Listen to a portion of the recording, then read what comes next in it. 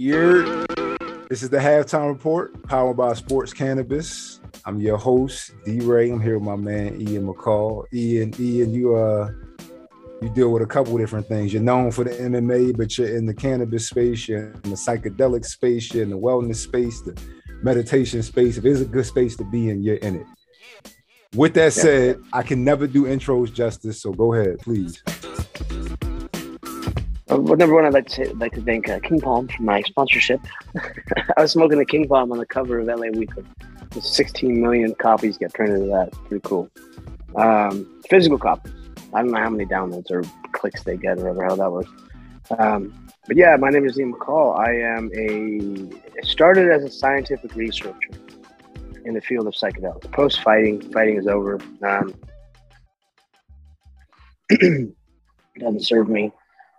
But I'm now in the space of healing. You know, I'm a consultant realistically for psychedelic brands. I was in cannabis for my whole life, and my dad smuggled cannabis back in the 70s, and not to make money, but he did it to see the world. So I have a very interesting person who's always been, you know, more like my best friend, my dad, and I saw the boat coming because I missed cannabis with branding and all this sort of stuff. And I was there, but I could have done better. And it's just, I mean, cannabis is just a nightmare anyway. So I'm happy I'm not in the space anymore. But I saw psychedelics coming and I said, I have to be in front of this business wise. Mm-hmm. I'm already an advocate for it. I've been taking psychedelics since I was 12.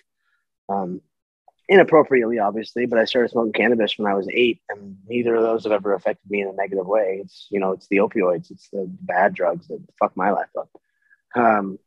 And my dad always told me stories about how medicinal they were. And when my daughter got sick, I was so crazy. So was my ex-wife, and my best friend died in my arms in my old house. Once my ex-wife was gone for a few years, and I was no better. I was on TV fighting, you know, having a world title, but I was on drugs. And she was just jailed in rehab. I was just crazy girlfriend and falling apart on the big stage and ruining my career. But while that happened, she got sick. We healed her with cannabis. And when I retired, I wanted to kill myself. Almost did a few times. And I knew that obviously I'm not going to do it because of my kids. She's like all that I have. But I knew I could heal myself with plants or with, you know, there's spiritual plants. Mushrooms aren't plants, they're fungus, but I will forgive the t-shirt because it's cute. And I used this medicine to help me. Luckily at the time I had friends like Joe Rogan, and I like smart people. So I talked to a bunch of scientists and researchers, did my own, you know, scientific research. Mm-hmm. Online. There's no school for it. So I ended up becoming friends with like old school researchers, new school researchers, and just speaking about the science. Because I think once they saw me coming on some podcast for it, most people in this place were like, who the fuck is this guy? And they even told me that. Like when I got down with some of these people, they would be like, I don't trust you. You just don't. They're all like nerdy bookworms, sort of chemists and whatnot. And then I kind of, you know, wowed them with some big words that I remembered. From texts that I read, and from, you know, just understanding the research between all of it, how it all worked with the body. And now, you know, when I speak, those people listen. I'm kind of like the Forrest Gump of the industry, I feel like. I'm about to say, I'll say that's interesting. I'm about to say, because you, first of all, the fact that you started so young, you would think that, I'm guessing you don't lead with that, but you would think somebody would jump immediately like, all right, I'm going to listen to this fucking guy. If he's done it for this long, he's still is sound of mind and soul and spirit, then this guy has to be a good guy to listen to. 100%. And they, you know, most of these people have been doing it the same like I have. Like the researchers that actually make the chemicals and find new chemicals always are like, you know, I've done way more psychedelics than you. And I'm like, I don't think so. Like, it's always this thing back and forth where I'll go to people's houses and like they, you know, for the last 5 years, like, give me research chemicals. Like my friend who's a very famous researcher, she's like, come over and let me inject you with a PCP analog. And I'm like, that's maybe a little too far. I'm about to say, don't turn me into a lab rat. So hold up. This is Sports Cannabis. We're going to get into it. I'm not going to lie. Usually we save the smoke break for halftime, but you're a very special guest. You know what I mean? Got to do it justice. And at the same time, I wanted to talk about the psychedelics at halftime because I know you're passionate about it. So we're going to hold off on that for a second. We'll stay with cannabis. For right now. But I gotta ask you. You said you started smoking at 8. I can finally take these off. You said you started smoking at 8. Yeah. You remember your first time? Like most of us, like I was in my 20s. But like, do you remember that? Like your first time smoking? Oh yeah. I came home from private school and I grew up, you know, a rich kid down here in Orange County. It's just that's how we all are. Came home from private school in my little outfit, and my brother had already been kicked out of this private school. Was in our little side yard. I remember when we entered the house, was on the side yard, and I see him there smoking, and I was like, "What are you doing?" You know, and you think your older brother's the coolest person you know at this point in life, and he goes, "I'm smoking." I was like, "What?" It's weed. I was like, okay. Well, I don't know what that is. Yeah, you don't want none of that. And then I said, well, where did you get it? He goes, oh, I stole it from dad. And I was like, wait, you're telling me my dad and my older brother, the two coolest people in my life, both do this? It's like, sign me the fuck up. So, and since my dad was always into cannabis since the 70s or since before that, he always had the best herb. Well, I'm talking high grade for today. This was back then with like pure genetics. It was some sort of kush. I'm not sure what. I just remember that's a smell I've known since I was that young, you know. And as we grew up, my brother got into selling weed, and by middle school, I was picking up, you know, small bindles from my brother and then bringing them at like 12 years old.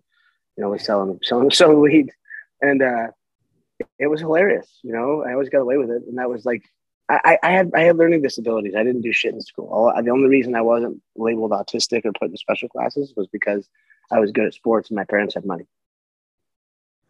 I like the honesty. I'm cracking up at the interaction though at your brother when he was like it's weed. It reminded me of that movie Dewey Cox. He was like, you don't want none of this shit, Dewey. And he tells him all the good shit that weed does. He was like, oh, what about sex? He's like, it makes sex better. It makes everything cooler. He was like, I'm gonna lose my creativity. He's like, it makes you more. He was telling him all the shit that was good about it. So like, and telling him to get the fuck out of the room. So the way you said it's weed. That was what reminded me of it. But nah, bro, I thank you for being honest on that. So I gotta ask, with you, I know for me personally, I was telling somebody, I don't know if it's because my father was smoking when I was conceived or what, but for whatever reason, when I started smoking, shit started clicking. I described it to somebody as some of the fog got cleared up in my mind. I was able to, I became a lot more. It was like my brain was like this fucking file cabinet just full of shit scrambled, and we just started to kind of help put shit in order. And like I said, we'll get into it later, but psychedelics did that right after too. Psychedelics did the next step up for me. But did anything start to click when you started smoking? Yeah, it made me really happy. And it made me I have more memories of being high than I do of being sober. And I'm 38. I'll be 38 in May. It's always kept me like here, where usually I'm all over the place. Smoking helps with that a bunch, and it helps with my pain. I mean, now as I get older, or I am older, at least physically, the miles that I'm put in my body. People are like, oh, you're only 38 and you're fit. And I'm like, yeah, if I stop moving, I fall apart. I have to work out like once, twice a day, yoga, jujitsu, lifting weights like a savage, because otherwise my body, and I'm always doing corrective exercises. I'm like, you know, but the miles are gnarly. I mean, I've had 7 surgeries on this arm alone, my hand and my shoulder and my fracture dislocated here, and infections, and just you know, I was a prodigy athlete from a young age, and then you know, I was always high. I won a world title being high. I'm like, yeah, this is like, it works for me, man. I'm not. So what was that like? What's the routine? You going into the fucking world title? I was about to say, well, they just throw that out there, but congrats. I'm like Nori and shit. Let's give it up for world titles, y'all. But but like, what is the routine if you're about to go into something that has that much weight, that much pressure? What's the routine for you? So, and I mean, that was a point in my life where all I did was train.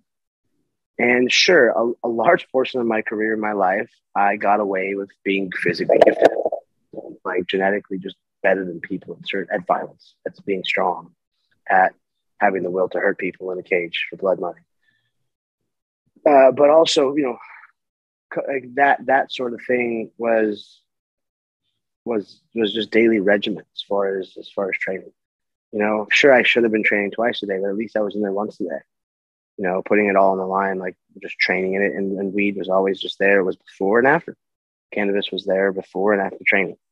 As everyone pulls up in their cars, they're ripping a vape pen, or we're smoking a joint, getting out of the car and passing it to each other real quick, getting in there, wrap up, and just get in the zone. Everyone's got headphones in and they got music blaring.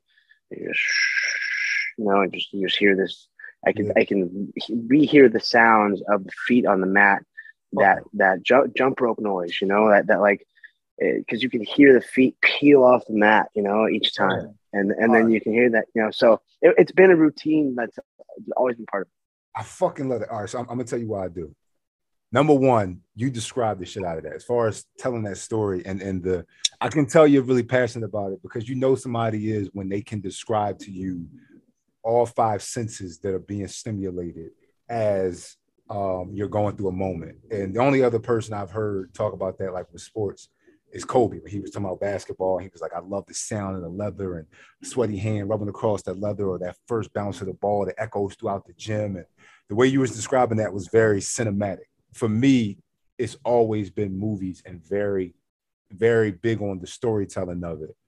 Describe to me what happens when you're about to go into the ring. Because if you can describe going into practice that well, I got to imagine that you can describe, unless you black out. No. Describe I wake up. I feel like you're hyper aware at that point, right? Yeah. So usually, like, let's say in the UFC with Burt Watson was the guy behind the scenes that took care of all of us and was the guy that got you hyped before a fight. He's this super stylish old black dude that just had this talk about him, and he could pep talk you. Yeah, baby. Yeah. And you'd hear him screaming down. And I was always sleeping. Whatever. I'm going to get in a fight. I'm going to relax for a second. I would take a nap and I'd get woken up to him screaming. Yeah. Or my coaches, hey, you got to get up. And once he would start to come down the hallway, because there was this whole nap time and then hitting pads and relaxing, joking around, sitting in the back, sitting there for hours. And once it got ready, once he got you ready, once you heard it, you got out of the room, he fucking kicked the door open.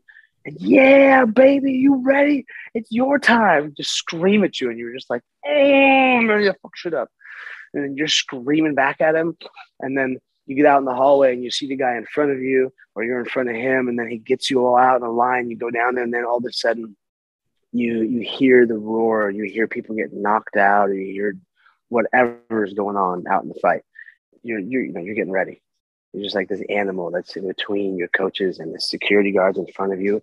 And they're just like, everyone just kind of like, rubbing your shoulders, talking to you. You got one coach in this here, and then he'll stop. One coach will be like, all right, telling you stuff.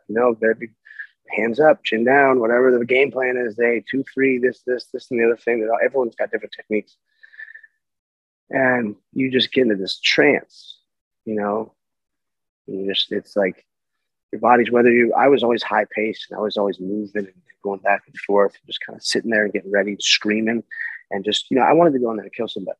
Like, that was the goal I wanted to do. And obviously I'm not that person anymore, thank God.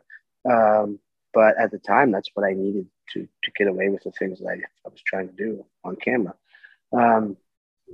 And as the visceral experience comes to a head, where you're getting outside the little entrance into the thing, and you hear your music, you hear them announce you, and all of a sudden it's, let's go. And you start to walk.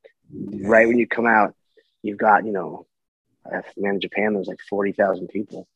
Having 40,000 people scream at you, or even 10,000 Irishmen. Oh my God, they were the loudest. The Japanese were very just calm, but there was 40,000. The Irish, I think there was only 8,000 or 9,000 actually, and they hit decibel records for noise. It was fucking crazy. Those people are insane. I love it. A bunch of drunk Irishmen at a fight. That shit just sound like that's what I want to hear going to war. Like that shit sounds that all fits in the same like Viking folder. But go ahead. And my name is Ian McCall. Exactly. So that's what I'm saying. I was like more Gaelic. Yeah. I was hyping this whole thing up because the guy I fought is my friend. We're friends, opponents. He's an Englishman, so I played up the fact that he was English, and they'd always ask me, "Hey, are you here for Conor?" I'm like, "Yeah, I'm here for Conor." Like, "Oh, who are you fighting?" And I'm like, "I'm fighting an Englishman." I'm like, "Fucking kill him!" And they always have some speech about how much they hate the English, and I was like, "This is great. This is so easy."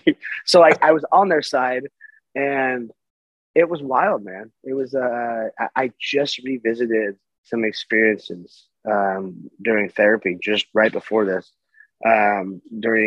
She's a transpersonal psychologist and my mental coach. She's like a mental coach for a bunch of executives in Silicon Valley. I'm lucky enough to have her in my life.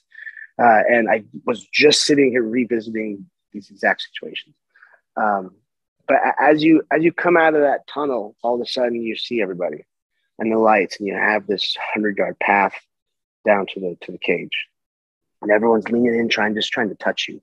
People just want to touch you for this like energy exchange, and a lot of the times I didn't even want to be touched because I don't know who you are, what your energy is, and I'm just ready to, and plus I don't really want to dump this energy on these people at all. You can see people kind of get like almost high on it because like, whoa, like they get to touch this magnetism, this ball of like healer energy that's about to go into battle and do some gnarly stuff, things they could never do ever. Not just well trained, but physically gifted. And the UFC has these athletes on point now. It's really crazy. Really proud of them, and for how the way they speak about the athletes now. Yeah. We're still commodities, but they take care of the fighters. The cage or the arena itself can be hot or it can be cold. Brazil was hot as shit. Ireland was a little cold. It's just sometimes those places are not on the same temperature. But everything is sharp. Everything is hard in that, where you go out there and you're naked, you're just in little shorts, and you have people touching you and looking at your mouthpiece and your cup, and they're poking and prodding at you, and everyone's giving you these hugs, but they're these like, whoa, kind of hugs. It's not like gentle. It's like, fucking, you ready? And no one's even really talking at this point. Everyone's just staring at you, just like, God damn. And then you just go, okay, maybe coach will say one or two things, just repeat something at you. And then as your feet, you still have those same exact sort of, everything's so heightened. You can hear the feet again. You can feel everything. Everything starts to creak. You just get up on the stairs and you feel like the metal part of it, or the soft, from metal to soft. And then everyone has this little stances. They like a wild animal. They go to get into the cage, and just accessing it. Once you're in there, you realize how big it is, and then you just you're in there. You're locked in a cage with someone. It's a crazy experience. And then after that, you have the sweat and the blood and people bleeding in you or on your mouth or whatever, and you're just so winning is one, or losing is one thing. That's PTSD. Like you're going in there and you're giving and receiving PTSD, but there's also something called TITS, trauma-induced trauma syndrome. And you hurting someone actually does a lot of bad stuff to you, like physically with trauma, so you just got to think like you had 8 weeks of training camp leading up to this, which is 8 weeks of your closest people in your life you see every day training. These are the closest people to you. You have blood, sweat, and tears with these people all week, and it's their turn to beat the shit out of you in groups because you're the one getting ready for the fight. You're the champ, and these guys are always trying to get to where you're at. So it's this crazy experience of trauma going into it. And then when you get there, the trauma goes to a head with the actual fight. And so you got to think what the body's primed to do and go through is really heavy. Yeah. That's a motherfucker, bro. It's an emotional experience. And it's, I'm just trying to make sure that everyone pays attention to what's going on, just because, I don't want people to stop fighting ever. Like, I just want people to understand that back in the day when warriors would go to war, they wouldn't be allowed to come back to the tribe until they did, some work with the shaman, and they had to integrate first because they just went and killed people. We should not be, being left back in society. We should have to have some time to take care of ourselves. That's halftime. Like I said, we're gonna pivot back to the psychedelics. I have to imagine by the way you're talking, these have helped you heal. in a large degree. So I'm not going to ask you when you first did psychedelics. What was the first trip like when you realized you were healing? I knew it was happening before I did it. You know, like I understood that. But my first real experience, let's say shamanistic experience, where it was something next level. You know, because from having friends like Joe in my life, I learned that Rogan, that I knew the science and I did my own research and I put everything together in my head. I'd already been doing it a bunch, like, of course, inappropriately, because I take everything to a limit. It's too far. But I felt it happening in my head. I could feel the science happening. I was also injecting myself with peptides. So that was a big. I could feel the healing happening through the research I was doing with the peptides and trying to put this all together as a biohacker, just learning what was happening. It was crazy. Like, it's hard to explain what was happening. But I had to leave work one day because of with an actual shamanistic healing experience like I had was in San Diego. With a guy named Shane Norte, and this was like 3 or 4 years ago. And he's a shaman from the La Jolla tribe. That's where the Indian reservation is in San Diego. And then he's also Morongo Indian. He has his own church, federally certified. It's their own thing too. It's not under somebody else. It's really cool what he's pulled off. And I went in there and I not only healed, but mushrooms always shows me my future. It always, you know, shows me something that's going to come, and I've already lived. I'm living it now, which is kind of crazy. It showed me as an old man. You know, remember the movie Gladiator? Yeah. Where he's in the tent with Marcus Aurelius, and Marcus Aurelius is old, and it's like a red lit tent. Well, I was Marcus Aurelius, and I was talking to these people that were obviously very important, and like general types and whatnot. Someone's writing down everything I was saying, and I was just educating them. We were philosophizing. Whatever I was saying was really fucking important. And now, you know, it's a good feeling. And now I look around and I'm like, oh, cool. I'm already this person. I'm now working with apps and working more as advocacy and using like my puppet show and whatnot to educate people about what I'm doing.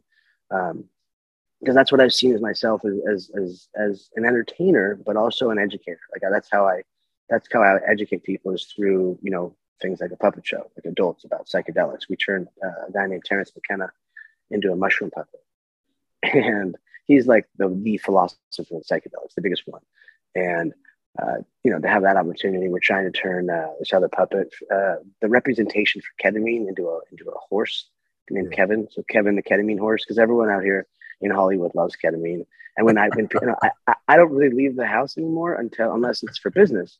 And my company has a lot of connections in Hollywood. That's where, you know, I've always been with all my friends. So I show up to these parties, and like, you know, actors and actresses or supermodels will come up and be like, so I heard you work for a ketamine company. I'm like, yes, I do, but I don't have any ketamine for you. I'm sorry. I can't give you ketamine, sweetheart. I'm here. You know, and I'm just like, fuck. Like, it's my job to teach harm prevention, you know? So I try and teach people about how not to do and abuse things like ketamine. And to have that representation just be a horse because it's funny, and have we did a whole segment, or 19 segments on mushrooms. I wanted to do another set of things on ketamine and, you know, molecularly, and how to use it, and have, you know, it's funny. Like the Muppets started with product placement. So why not use the puppets? My friends are super creative. My friends are all really, really high level musicians and creative people that do cool shit. And we like one day this just happened, and I was like, "Yo, this is fun." You know, he goes, "I made you a puppet." I was like, "Yes." I was waiting for him to tell me he made one. And you know, we have this. It was the same reason I was doing stand-up comedy for a while, because I had to make.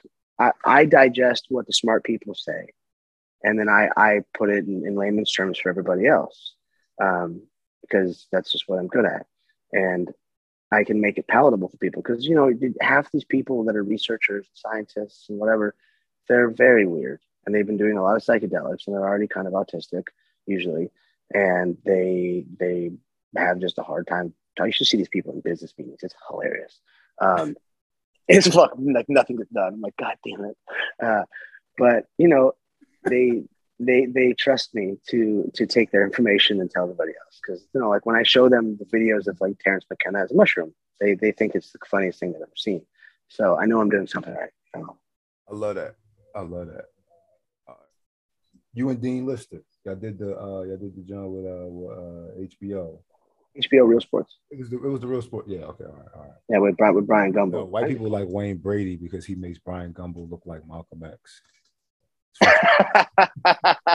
Yo, I heard some gnarly shit about Brian Gumbel. That's from the Chappelle Show. Please do shit. Dude, whoa, some shit that he's like done to, I think, his mom. I'm pretty sure it's his mom. Like she lives in like abject poverty because he's a spiteful piece of shit, I guess. And I don't know how true this is, but this is just something I heard, bro. And it's more stuff around along that line where you're just like, "Ooh, you're a dark motherfucker." Like you like, you know. And it's just like, if she did something bad enough, I am a huge like. There was Quentin Tarantino. It's my he'll get his movies because she straight up told him you're never gonna be a filmmaker. He was like, parents have to have accountability too on what they say to their kids. Like you don't know what that could have did to them. Imagine we didn't have Quentin Tarantino because of that fucking comment. I digress. But if she didn't do something terrible, that is a wicked motherfucker. Like that is evil. Like that's bad. Yeah, and it's gonna come back as like a roach. Yeah. If you like when you look at psychology and addiction and all this sort of stuff, there's a doctor out called Gabor Mate. And you want to change your entire views on all that, go read his books. Listen to him on a podcast. He's delightful to listen to. Gabor, Gabor, Mate, Mate. He's on Aubrey Marcus's podcast and Sam Harris, and he is eloquent. And he was born in a concentration camp, I do believe, where he was there when he was a little baby.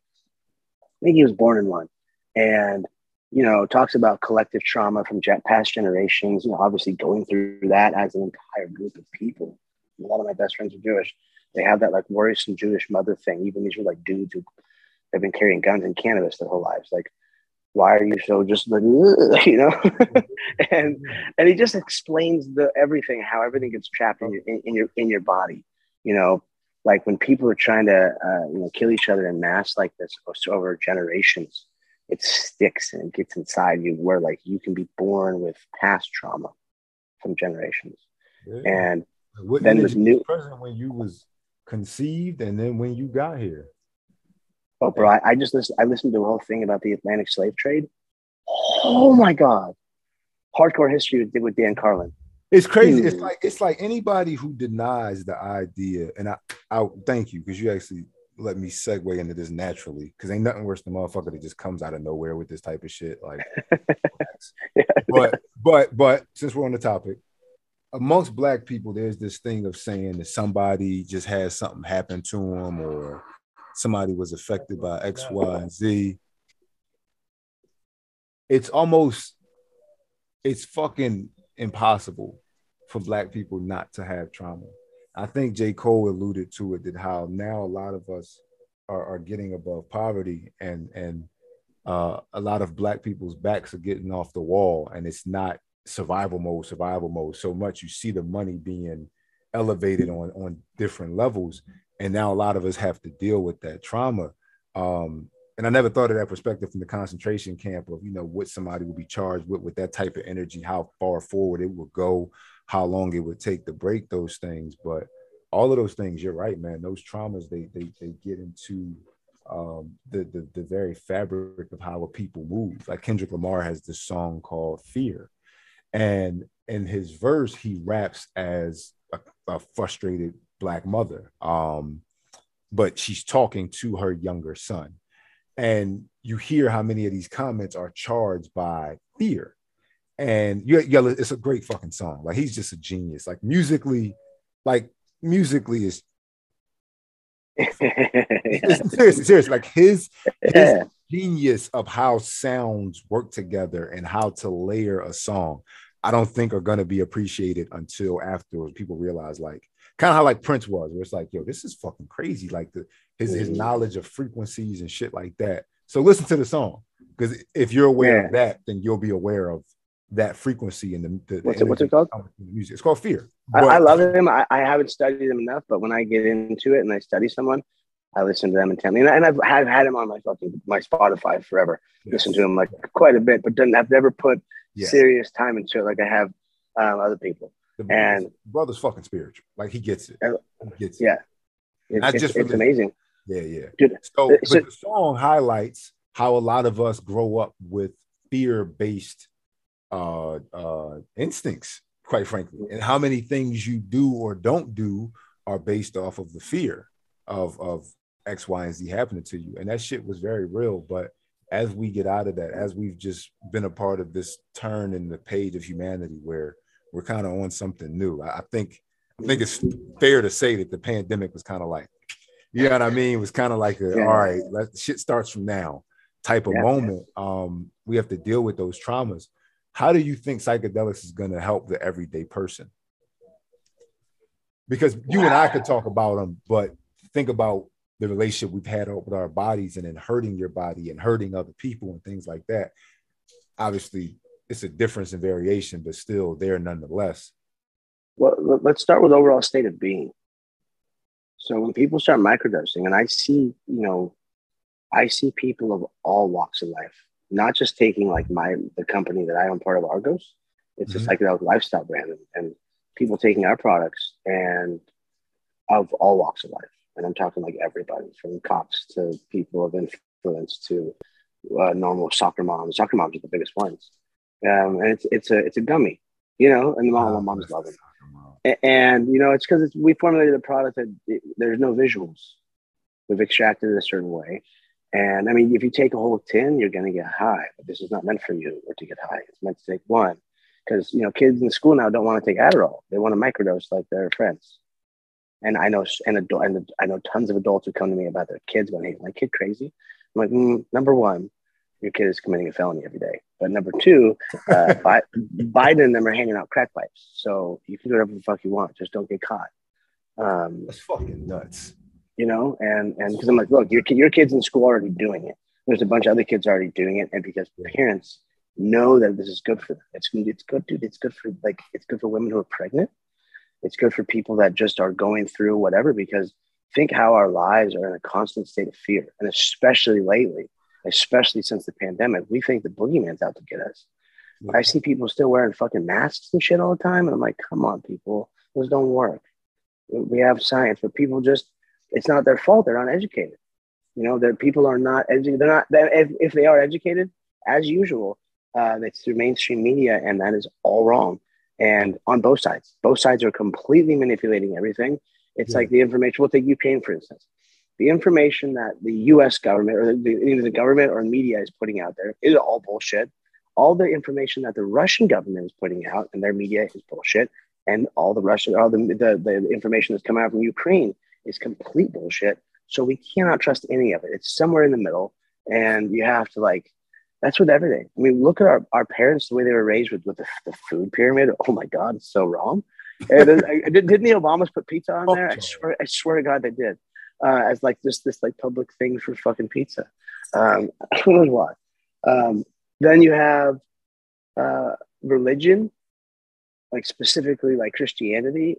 I'm kind of mentored by a religious scholar who wrote this book called The Road to Eleusis, which ties Christianity back to mushroom cults. And this is all they have archaeological evidence from checking all this stuff out. So, there's no we've been taught that this person in the sky, some white dude with a beard, is in the sky going, I'm your all-loving Father. I love you forever. But if you sin, I'm going to banish you to hell to burn in damnation.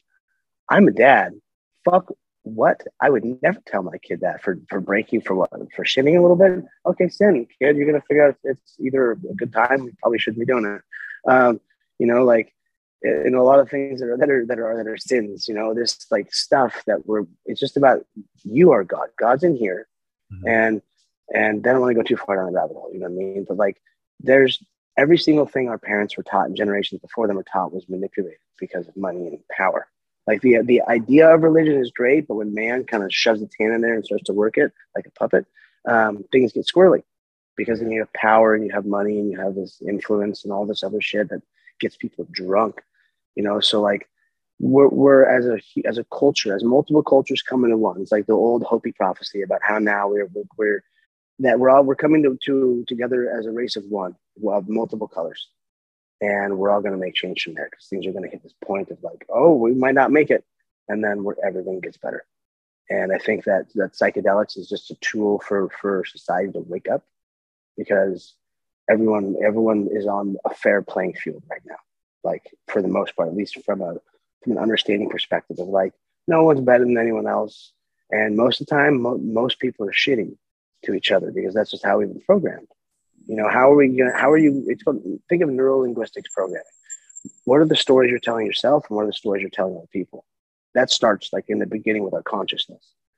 You know, right when you're looking at things and interacting and doing stuff, where's your energetic output going, and what sort of energy are you putting that way? Is it pure love and happiness, and it's like, okay, I gotta get to go out there and get my ass kicked again today, but I'm doing it with a smile on my face, you know? And every interaction with every person should be good and positive, because eventually that negative energy is coming around. It's going to bite you in the ass on the end of the day, especially with someone you live with. You wake up in this shitty mood, you treat your girlfriend like treat her bad. And it's just like your kids, like that's not good for you. It's not good for other people. Like how are we going to hold ourselves accountable? And it just starts with simple education. It starts with just people of every walk of life, whether you're white, black, gay, straight, Muslim, Christian, about all of us kind of going, hey, like, let's realize like we need to get better. we need to adapt. Otherwise this isn't going to work out, and Mother Nature's going to just shake us off with the crust. Because she can do that. Like we don't want to fuck with the planet. She'll kill all of us real quick. This has been enlightening. Anything you want to plug?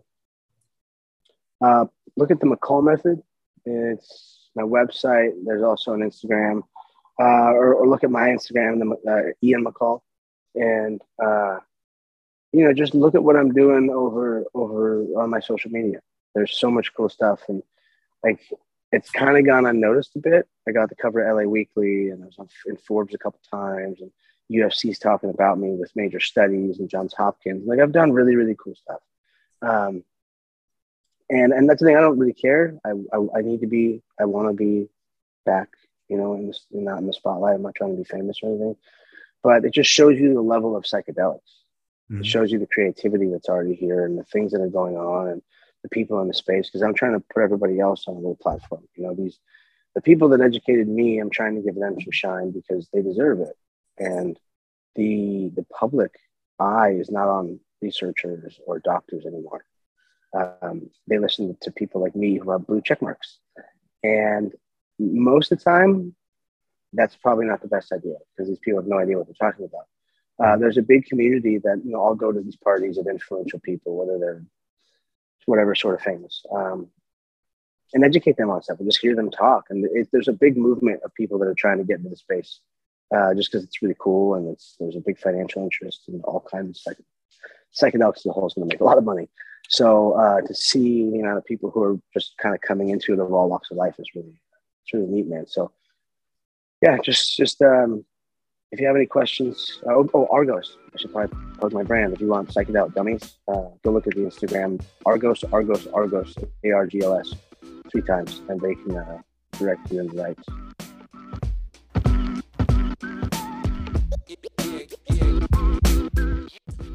Thank you. Oh man, I was about to say this has been dope, man. It's been the Halftime Report. Ian McCall, you know what I mean? Stay tuned with everything you got going on. Powered by Sports Cannabis.